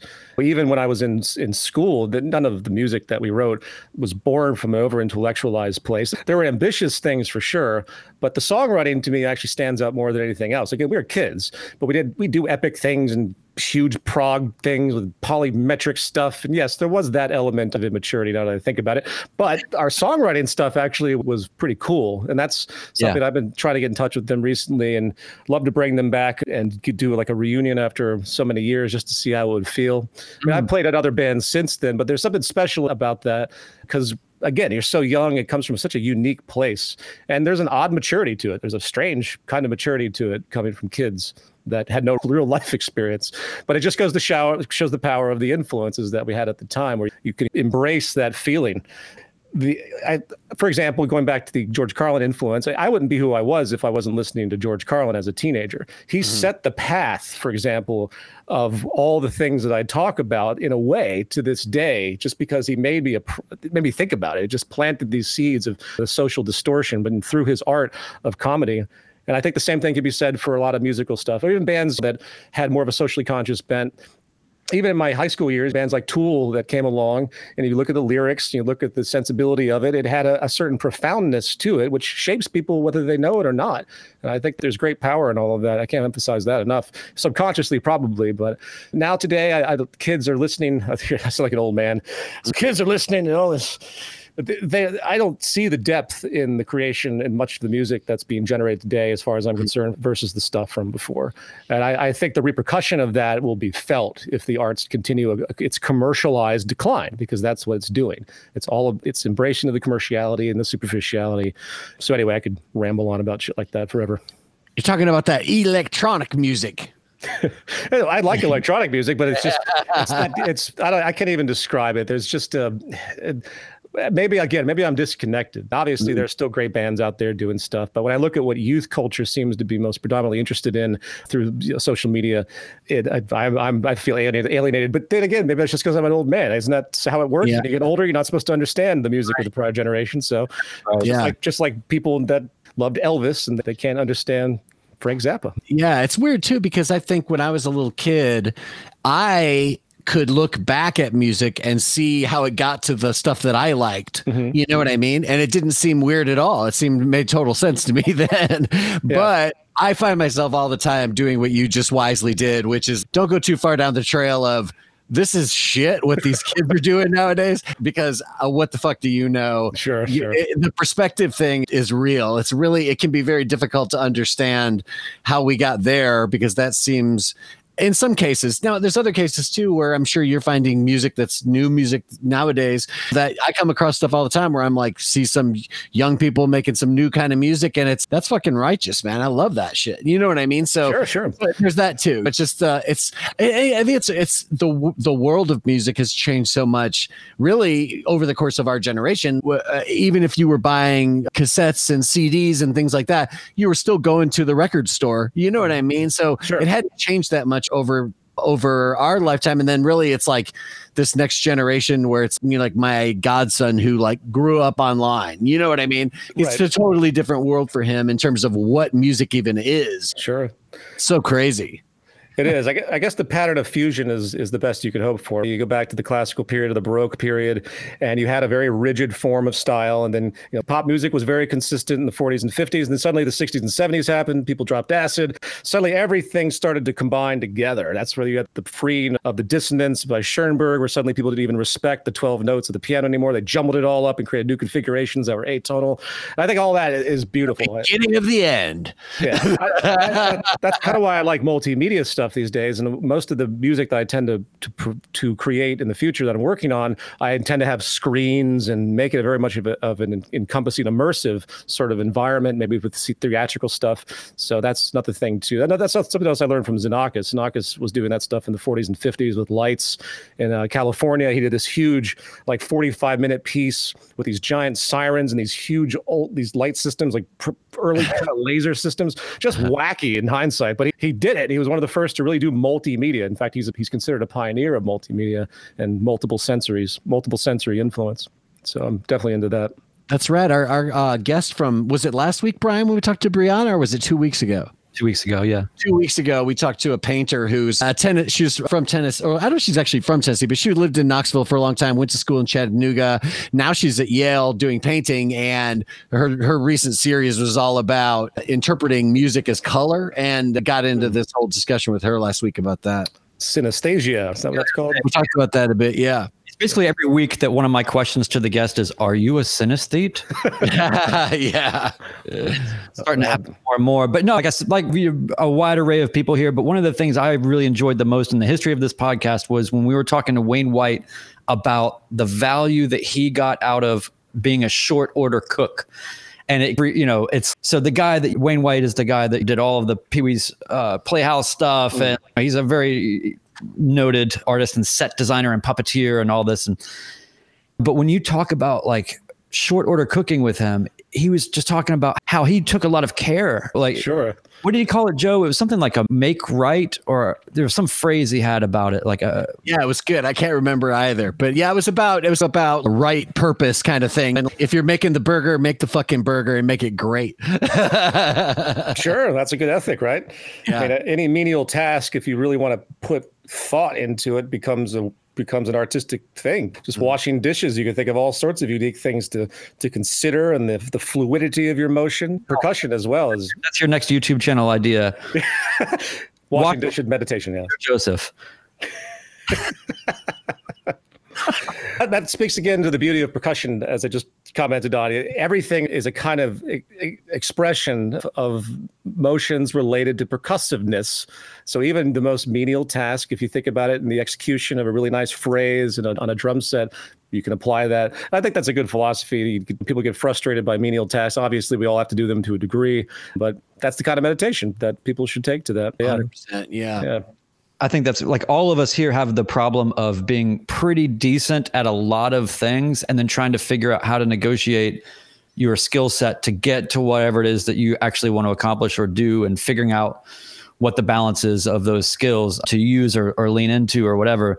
But I do think that one of the things that helps people the most is just, if you just, think about everything as a sacred little act as much as you can, and just like the way he was talking about, just neatening things a certain way with a particular purpose. And I'm not saying be OCD and weird or anything. I'm just saying, hold on, let me straighten all this stuff out. But it's just about trying to assign meaning in even the most seemingly meaningless ways or times in your experience or time. And I think that's a really huge thing. So we should probably turn the corner on this and get out of here because it's gone long, but I'd love to have you back, man. Obviously there's a whole more we could talk about, especially because I really want to get into some of the more the guts of the filmmaking process for you, because one of the things that you've done with Interreflections is really the amount of work that it takes to, I know how hard it is to do what you've done, if that makes sense. Like, it's not just shooting scenes and having good lighting and it's like all of the green screen stuff and all of the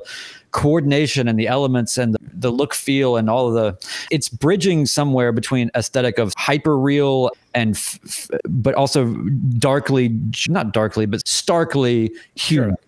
It's negating, it's navigating those extremes. Maybe you can just, before we go, illuminate a little bit about Interreflections, your process with that, what was good, what sucked, why you would never do it again, all that. The process was absolutely brutal. And if it wasn't for the fact that I had some backing through an Indiegogo campaign where many people contributed, and thankfully so, I probably would have canceled the project once I realized what I had put myself into. Thousands of hours. People will criticize the movie from a standpoint of complete ignorance because they, as you just said, they have no fucking clue what it takes to go into to shoot and to process some of this stuff, which is why independent filmmakers that are working on such a low budget, and I don't mean low budget in the sense of Hollywood, oh, it's a low budget movie, it only costs $12 million. Yeah. No, this is truly low budget. And the labor and development, I will say that the overall approach when I was working it out was more of a stage feel. And this might sound strange. I don't know if you remember the scene where it pans to a stage where the two male characters that are in a great debate are talking. They revert back to the stage a few times.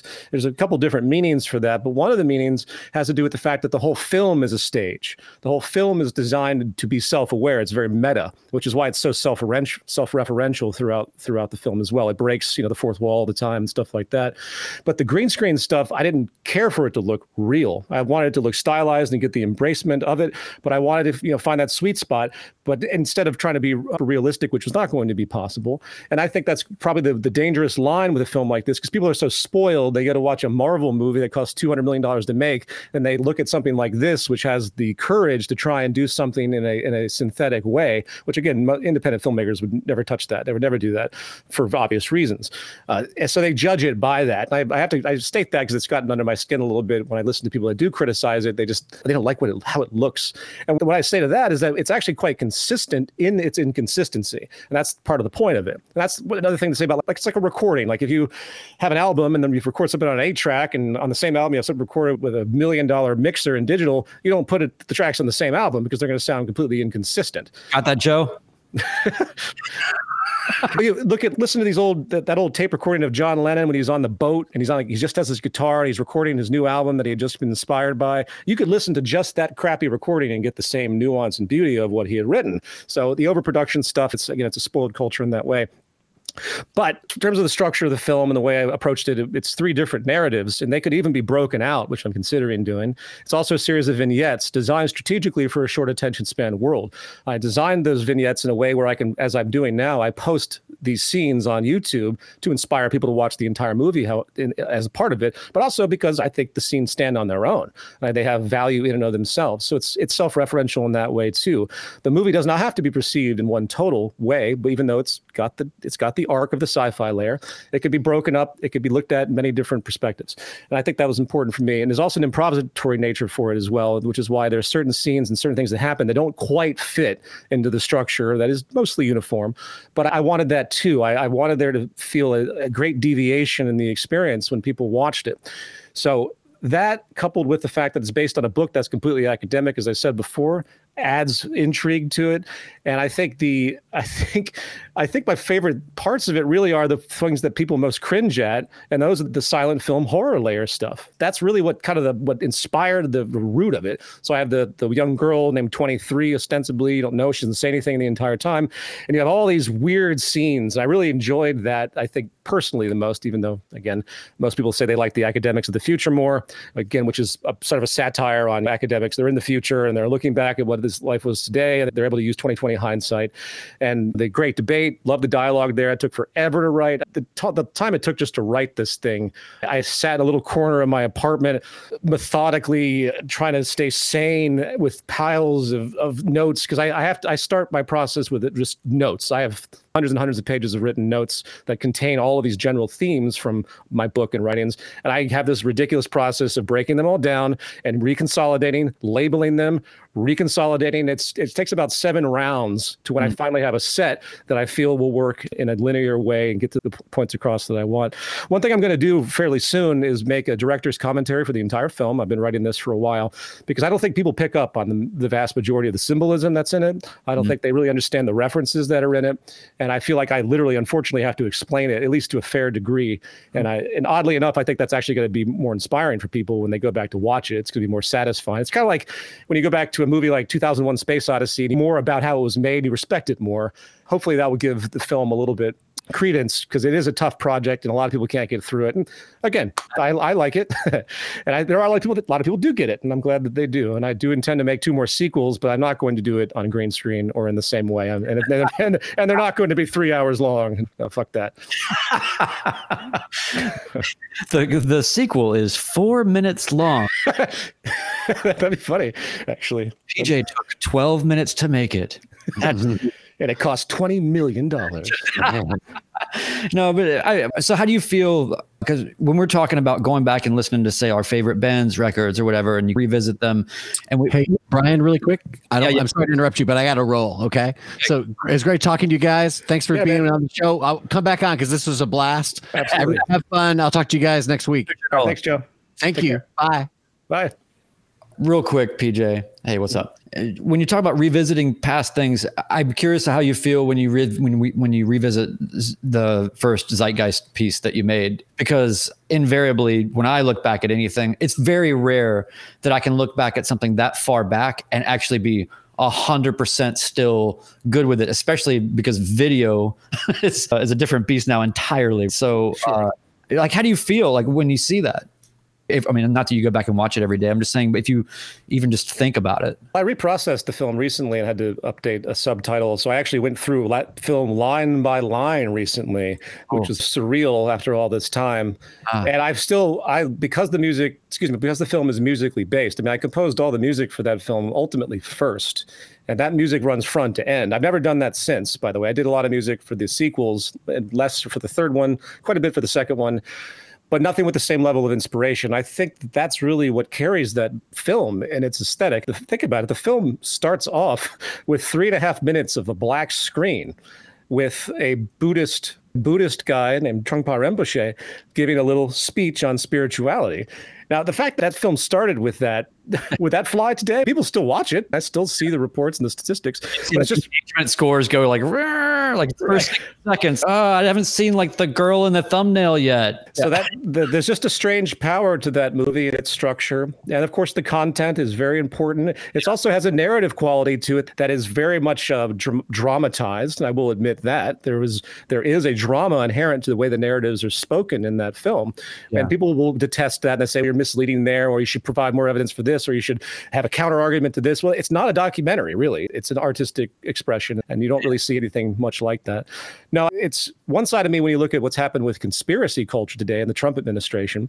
There are a lot of these themes that are just taken without any rational thoughts. So not themes per se in my film, but taken in such a insane Alex Jonesian perverted world that I've met people that have basically misinterpreted my film to such a vast degree that they think somehow I am in cahoots or I agree with the outstanding ridiculousness of what we see today. And that is frustrating.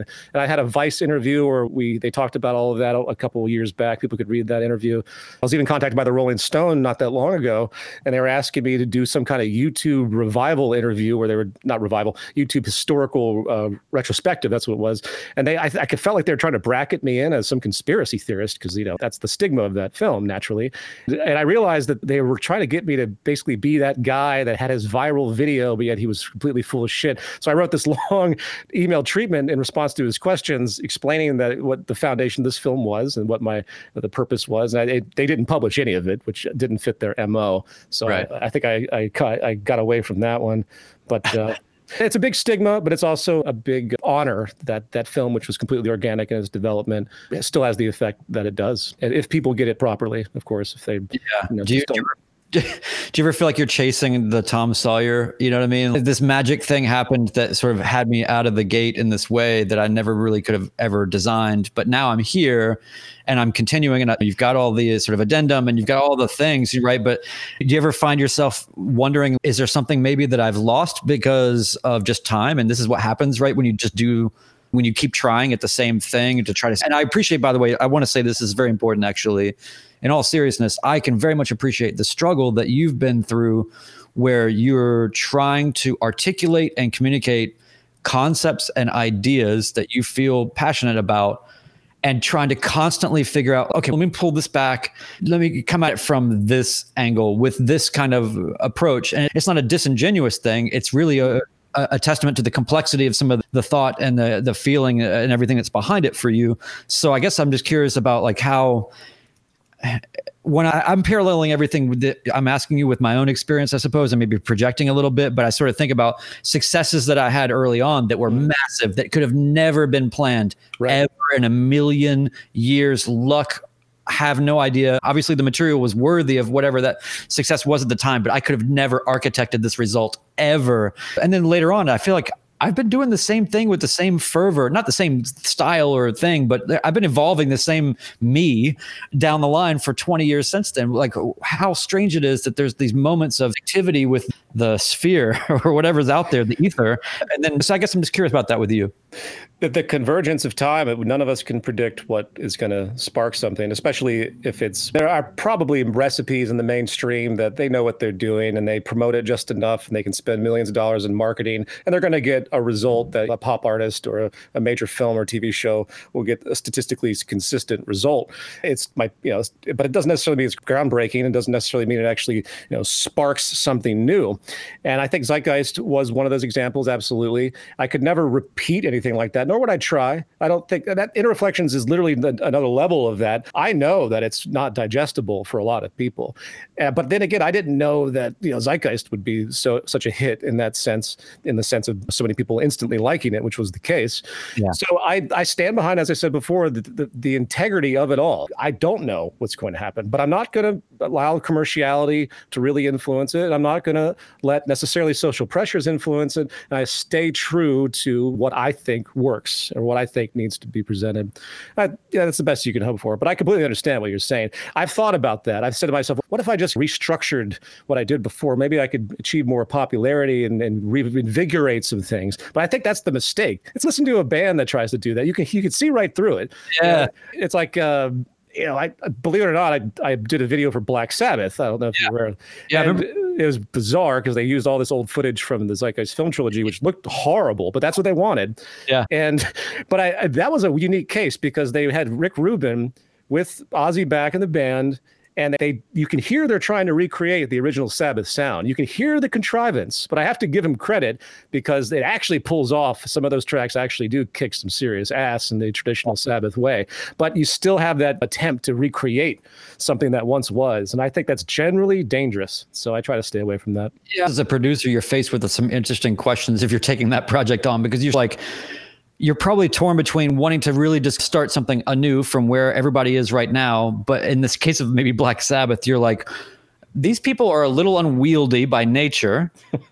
And so maybe what we need to do is just get everybody back to like common, mutually understood ground and approach to then begin with, like, where do we leave off? Okay, this is the last thing we all remember from the same time and place when we were doing this. And then you probably have to reassimilate in some strange way as a producer. I would imagine it's a challenge to go between that. Every band we've ever loved too, like you think about Rush, whatever. I remember when I was young and Rush records were coming out in the 80s and it was always like the next one's going to be like their return to their gas rock roots. And I was too blind at the time, too young, 15, 12 years old, whatever, 11, where I was like, no, don't go back, go forward. And they always did. I find it so funny that, and people don't realize this that are younger than maybe 35, but it's like, there was a huge, we have the Cold War, big deal. And then there was synthesizers versus electric guitar in popular music. There was this embattlement in every magazine. Everything was about like guitar versus synth kind of thing. And the guitar player would say synths suck because of this. And then people would say guitars suck because of this. And they were competing for the same space in music and in the marketplace of viability of instrument or whatever. It was a very strange thing, but this went on for years. Yeah.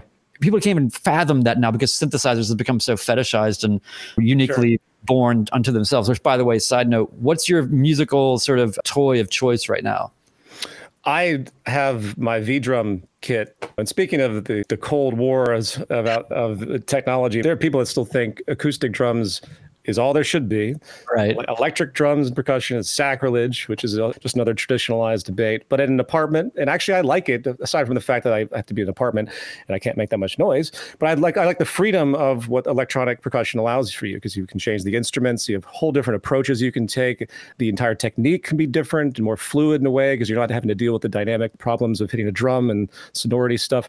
So that's my big V-Drum kit is what I try to work on. I'm also learning a little bit more guitar as a sort of a mental exercise. I'm fascinated with learning, and it's like how do we do any of this? Because it's fascinating that your brain can absorb processes and then execute them, but you can't really be conscious of them. It's like telling a classical pianist to explain how they memorize a whole concerto. They can't do it. It's a completely unique process. So I'm trying to learn guitar as if I'm a complete beginner, and I just do a little bit a day to just to feel what it's like. You know what I mean? To go back to that starting point.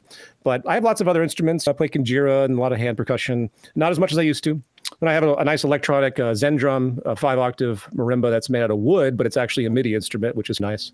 So hopefully I can get another project going with all these instruments. And again, that kind of Zappa style thing I was talking about. Basically, the compositions I'm working on now deal with kind of looping process based around my drum set and electronic stuff. And then I want to design a set, so to speak, with multiple instrumentalists that come in and out of the environment against a multimedia backdrop with some socially conscious themes ultimately. So that should be interesting. If I ever have time to do it, I was gonna say, maybe you should try to be a little bit more ambitious. I don't know. Right? That's just, again, it's the way I think. I have to. That's just. I love that though, and this is it runs in the family. It's a really cool thing, and I think that in my own way, I have taken on a lot of things that I just never would have thought that I would have taken on, and gotten pretty deep with a lot of different sort of like there was a whole phase of my life where I was just producing records and running a studio, and I learned a million things and did a million things. And there's other phases of my life where, like I was telling you, I just went back to school for fun.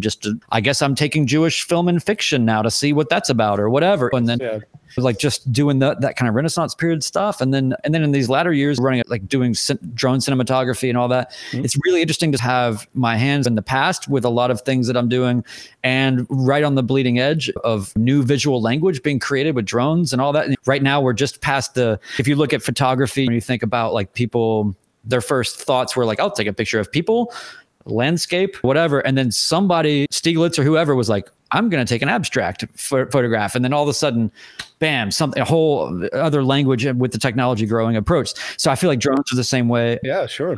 It's been a really interesting sort of thing to come out of. I feel like where we came from provided us a strange amount of motivation. Have you ever really thought about that? We were all really hungry to do a lot, and we were all pushing the boundaries and doing very ambitious things that most of our friends or kids were not trying to do. Me and your brother running a magazine, and whatever, all these things that are like, we didn't have computers. We didn't even know what the rest of the world was doing or was up to. We just did stuff, right? Yeah, exactly. No, the ambition. Yeah, the Necromancer magazine, of course. And that's archived online now, from what I understand.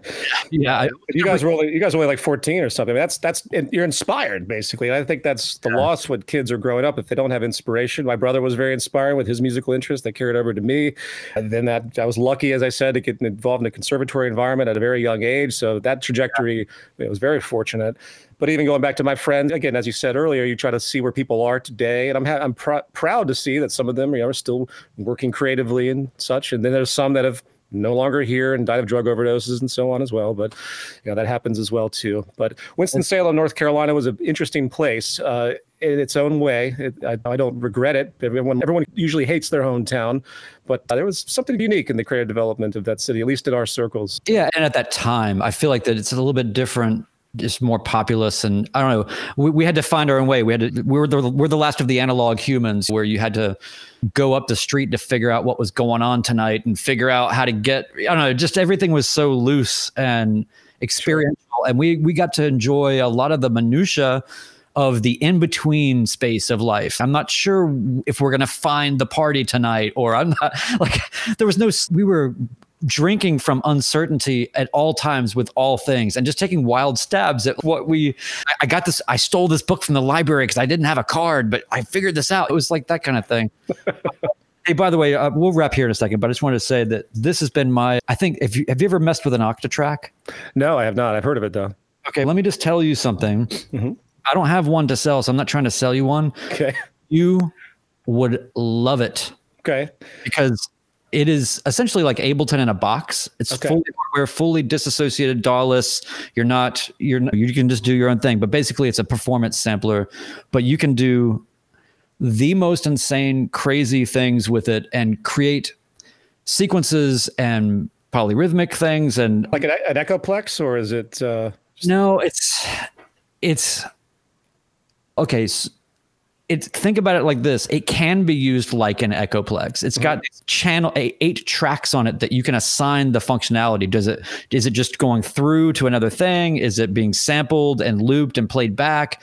Am I just automating, like capturing the first 16 beats of every second thing to pull over here and then resample and then trigger here, that kind of stuff. But you can do you can create sequences that are full compositions, but you can also just create parts. But it's got these ways of blending. It's got LFOs, it's got effects. You basically put samples into it and then mangle them in whatever crazy ways that you want. It's a weird, barrier to entry device. All the Electron stuff is where it's hard to learn and it keeps people out of it. But then a few basic things and you're in, and then you can really go to town. And nice. It's one of the few things to be this big. I just did 2 records on it. Wow. And it's because I've been trying to get away from the computer experience, and I don't look at a screen anymore. I'll go back to the old days. But I didn't even realize that like the kids today call it DAW-less. There's a whole DAW-less movement. Right. I was like, I just wanted to go back to how I did stuff in the 90s. And I realized there's like a movement now of like how I did stuff in the 90s. Yeah, but all hardware based. Absolutely. That's fun. Yeah. Yeah. So anyway, I would highly recommend checking out the Octatrack. It is a beautiful universe. A link for that just so I can remind myself. I want to check it out because I'm actually in the process of trying to build out some stuff for this project that one day I'll have time to do. Well, I've used the pandemic this is like one of these machines that's been around for a while that is it's so daunting and seemingly to get into. And I just took advantage of it fully. Midway last year, I finally just dove in, and I literally just was working on it for 12 or 14 hours a day. Wow. For a few weeks and got there. So it's okay. All right. It's been so fun to learn new stuff, new devices. And I appreciate you going back and learning guitar just to feel what it's like to suck at something and try a little. Yeah. And analyze the process of what learning is. That old Tim Galloway. Remember that book, The Inner Game of Tennis? Did you ever read any of these inner game books? He's a gimmicky guy, but in the 80s, he wrote a bunch of books. He started with The Inner Game of Tennis, and his thesis is that you can't think about anything that you're doing when it comes to what you've already learned. You have to learn it, and it has to be compartmentalized in a way for execution. And he applied that to tennis. His comment was, every hit I ever made in tennis that was good was something I never thought about. And that's something I think that we can all relate to when it comes to execution of anything. But that's always mesmerized me. And I think there's a danger analytically. I think I went down that road where I just really try to want to overly understand. I didn't understand the need to not understand, if that makes any sense, where you have to let go and what the learning process is, because it's not conscious. It can't be. When you start to develop education, and especially something physical, a certain magic happens in the brain that I have yet to see explained, where the muscle memories start to come together and you end up having to just figure out how to relax. And that's one of the things I'm focusing on now as I analyze my own performance restrictions historically, is I want to feel that again in the right space, in the zone, as they would say. That's what that guy, Effortless Mastery, that's what he tries to talk about. So if you want to read an interesting book on that kind of subject matter, I recommend that. We're going out of here for now, but it's been obviously a good time, and I'll see you in the little fake green room after I turn the live stream off, but we'll say goodbye to each other proper. But hey, thanks everybody for listening, sticking around. There's some things that people said they wanted to know what musician or band would you want to jam with if it was anybody, stuff like that. Maybe go on your Twitter and answer those questions. Okay. But I can never answer that question. I have no idea. But that's a hard one. That's a hard one. But anyway, man, it's been a real pleasure. It's been an honor and a really cool thing. I miss being able to like be around you guys and in the same place. And hopefully when the whatever this purge is that's going on or come visit. It's done. It's not that far from here, really. And obviously, if you ever find a reason to come to Nashville for it, we have you covered and then some. Cool. Yeah, I love that. Love to come to Nashville. Great music there. All right, Brian. Thanks, buddy. Yeah. All right. Thanks, everybody. I'm going to close this out. PJ, I'll talk to you one more quick second. If you want to check out all of the past episodes, just go to artfightpodcast.com for anybody that's new, and you can find all kinds of weird shit there. And thanks a lot, everybody.